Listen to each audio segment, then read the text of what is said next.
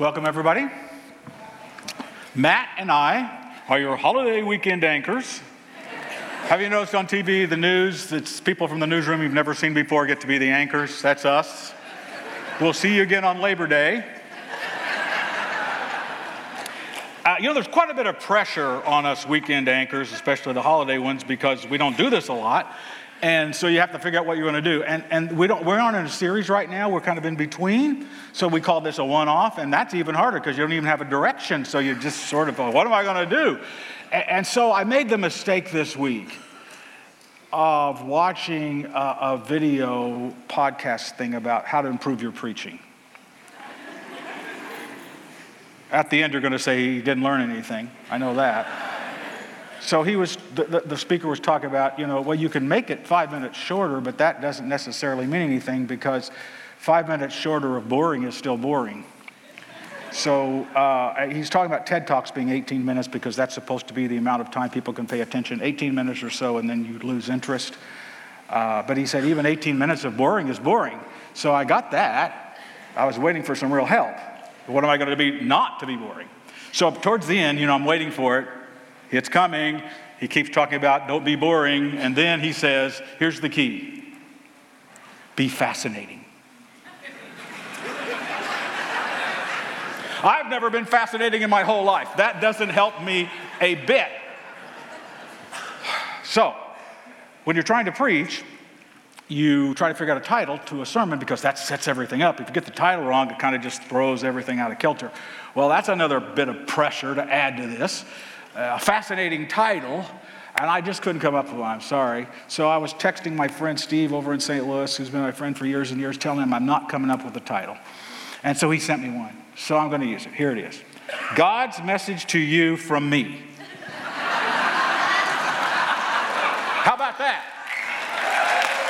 If God isn't fascinating, nobody is. And that adds a sufficient amount of gravitas to this whole thing, God speaking. But I really do hope that God could speak through our words, my words, and that because we've been together today, maybe something changes with you and with me. Last week, we finished up the series. Matt talked about the decisions that were made. A lot of great decisions. Our series is about this is us, who our mission and our vision and our values and those sorts of things. And if you haven't picked one of these cards up, that gives our mission, our unique mission and our unique values on the back to remind you what they are and where we're headed, what we want to be, what we hope to become.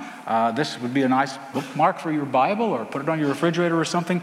This is kind of us, who we aspire to be in this community where God has placed us. But if you've just made a decision, maybe you're seeking, or maybe you've been here for years and you feel stagnant or stuck. You often ask the question, what do I do next? I've made this decision, and now what? What happens after this decision? Or what happens when I have been in this place for such a long time and I don't feel like I'm getting anywhere? Well, there are some things that churches all do that are different. But then there are some things that churches do that are quite a bit alike. And that's what I want to talk about just for a few minutes this morning. This is not rocket science. If you've been a part of church for any time, you're going to know this. But I want to remind you of something that might kind of spur you on, especially during the summer months, to be just a little more cognizant of how you are working hard to become more like Jesus. So the best place to go is the early church. In Acts 2, we read the story of the great sermon that Peter preaches and all the number of conversions that happened, the decisions that made after that sermon. The Bible says 3,000, and that's really 3,000 households. Lots of people made decisions for Jesus.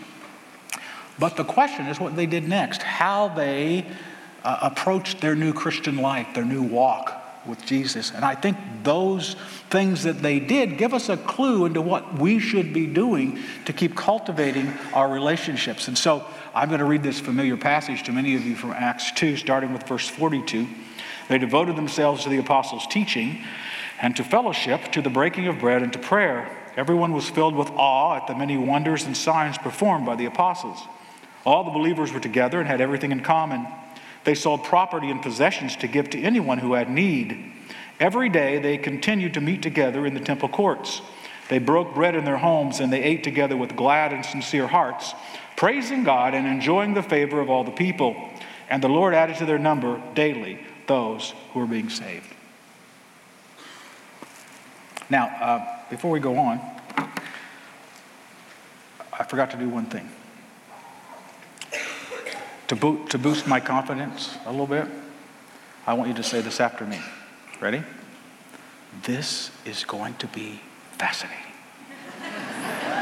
Ready? This is going to be fascinating. All right, it will be, won't it? Later on, after we read that story, that fascinating story, really, because look what happened.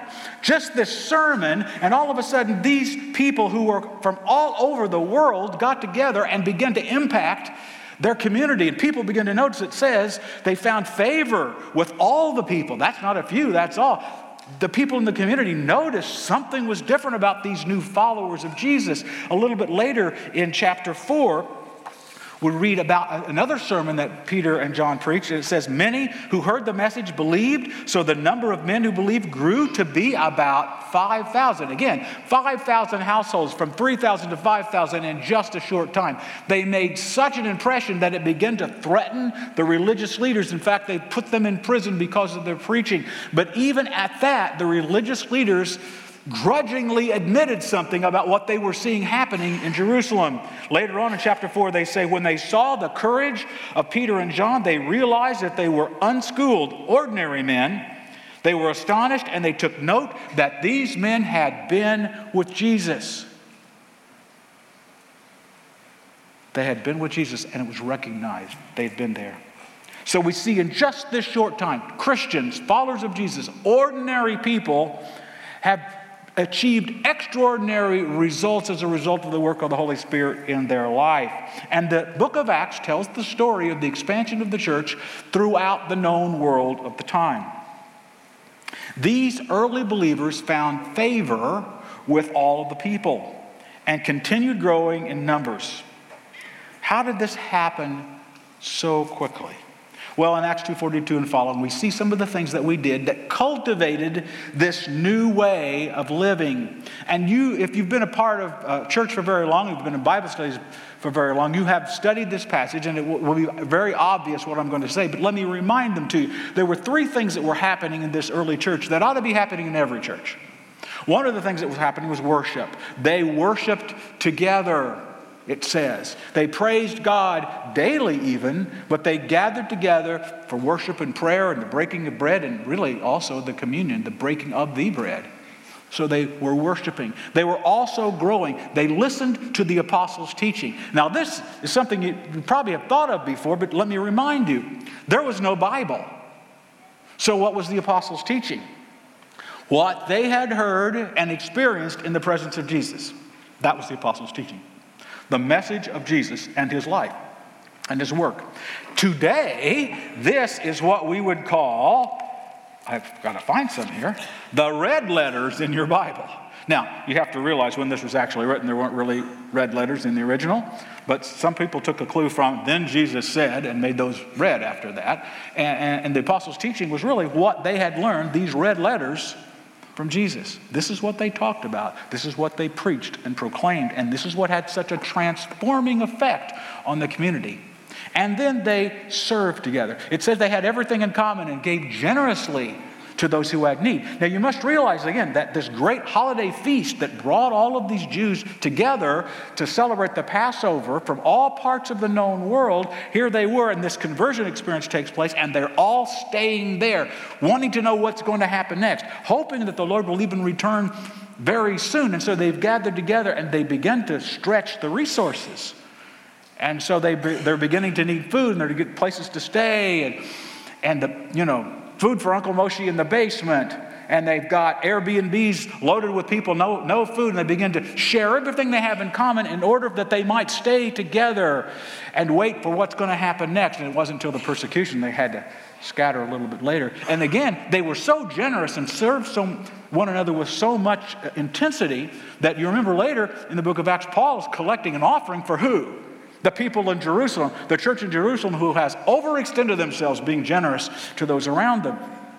This got noticed, and they enjoyed the favor of all the people. And these spiritual habits, worshiping, growing, and serving, are still the habits that we need to cultivate today. Now, there's one thing that we need to think about in terms of how these are connected. And these are connected by the word together. They did it together. That's where the spiritual power takes place. Worshiping together gives us encouragement to say, I am not alone. There are a group of people who believe and share the same values that I do.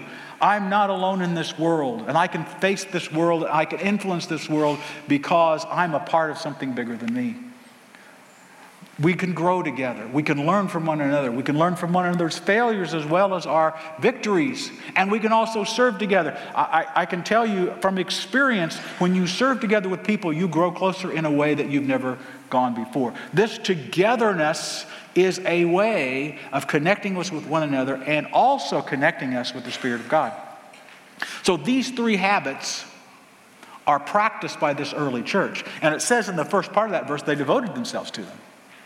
They just didn't do them when they felt like it, every other weekend or so, maybe not even that much. They were daily doing this. They were worshiping God. They were serving. They were doing all these kinds of things, growing together because they devoted themselves. You know, there are people that have hobbies. And I hate to mention a hobby because one of you might have that hobby. But, you know, when people have hobbies, they really get pretty fanatic about their hobbies.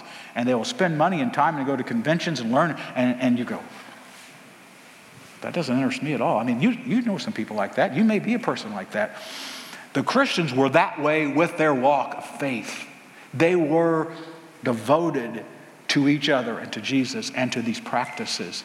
So, has your Christian walk become a hobby rather than a habit? Are these things beginning to slip or to slide and you begin to feel stale or stagnant or far from God? These very basic things, very basic and easy things, anybody can do this. It's not hard. Ordinary people can do this. But as they do this and as they devote themselves to this, extraordinary things can happen. Extraordinary things can happen when we work together. Do people know, just like with Peter and John, that you've been with Jesus? Earlier this week, I talked to a lady from our congregation who was involved in a small fender bender, and she said it was her fault. And she said she was really worried about the reaction of the other person. And she's the woman got out of the car, and the first thing she wanted to know was, how are you? We're not hurt. My children are not hurt. Everything's fine. And they did what they needed to do with the accident, and they went on their way. And the woman I was talking to this week said, she was so understanding and kind and patient. She must have been a Christian. We hope so. Today, many of you will go out to lunch. And your server is going to say, they were so impatient, demanding. They must have been to church today.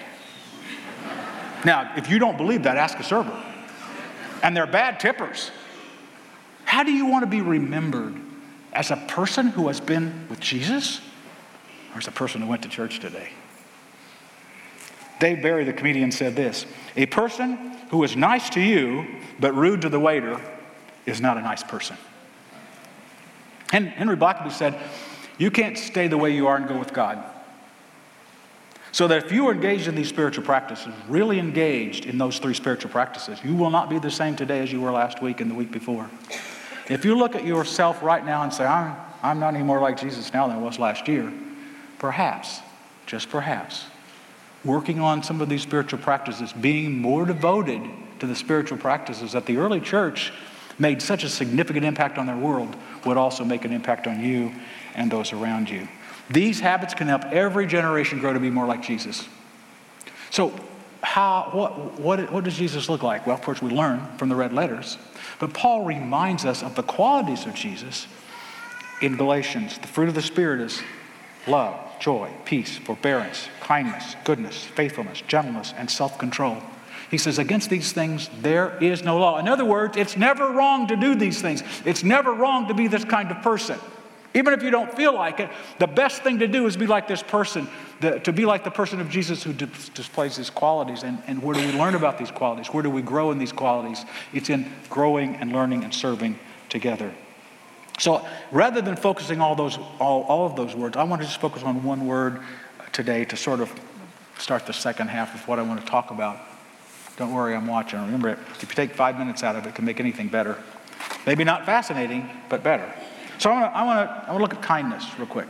Kindness is the ability to be understanding, generous to people, even the people who don't deserve it. Much like love. Kindness is a compassionate thing, seeing the world from the way other people see them.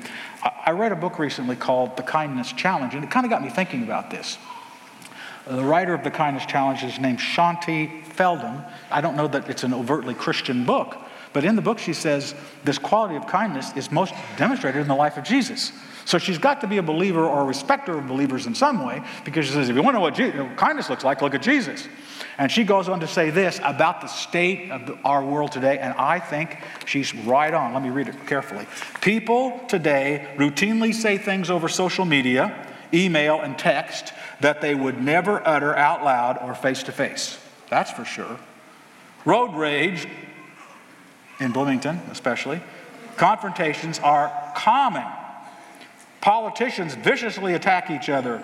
Television news commentators talk over each other and the issues. Mean girls and boys openly roll their eyes at school, and bosses feel it's perfectly acceptable to express their disdain. I'm sure you could come up with other examples. But you know, the problem's not those people out there. The problem starts with me. Unkindness is an epidemic in our culture. I can't even hardly watch news anymore. The unkindness that we see around us, unkindness, the way people treat one another. To become like Jesus, we must develop that quality of kindness. Now, again, there's lots of ways to do that, but I'm taking Ms. Feldham's advice. She recommends in her book what she calls the 30-day kindness challenge.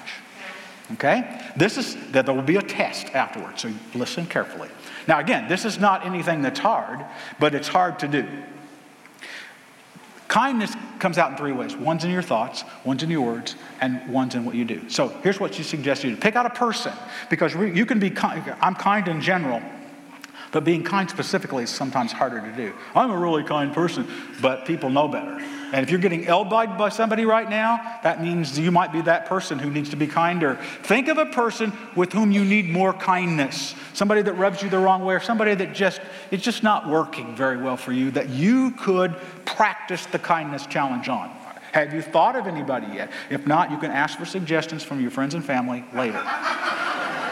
Okay? Think of somebody, okay? And these are so easy, but I'm going to tell you, they're going to be hard. Number one, the survey says, do not allow yourself to think or say anything negative about your person to them or anyone else. Kindness starts with your thoughts. So, what do you think about that other person? If they're unkind to you, there's probably a reason. They've had a bad day. They've had a bad life. They're hurried. John Maxwell says, hurting people hurt people. There's a reason for that unkindness. It's probably not even you. And you just happen to be in the way. So don't think things negative about people. Any people. Especially your person. Okay? That's the step. If you don't do that, the rest of it's hard. Number two. Every day, for 30 days, find one thing that you can sincerely praise or encourage that person about. And tell them, and your bonus point is, someone else. Find some way to appreciate. Write notes, texts, emails, cards, I don't know, that you can say something positive. Remember, you got to think about it sometimes. It starts with coming up with something here, and then saying it, affirming it. And if you can say it to some other person, it just sort of reinforces the cycle. Now, you're not doing this for points, folks. This is not for points. This is not for anything but just to be kind, because why? Jesus has been kind to you. The kindness of God has led us to repentance, and we ought to be like Jesus. So that's number two. Number 3, every day, do one small act of kindness for that person.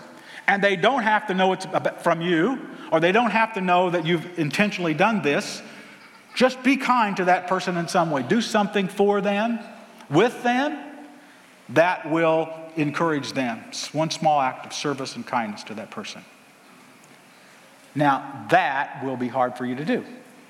Maybe one day, maybe 2, but try to do that for a long period of time could be hard. Now, I'm going to warn you. Just because you do this with that other person doesn't mean that you're going to see instant results. Understand?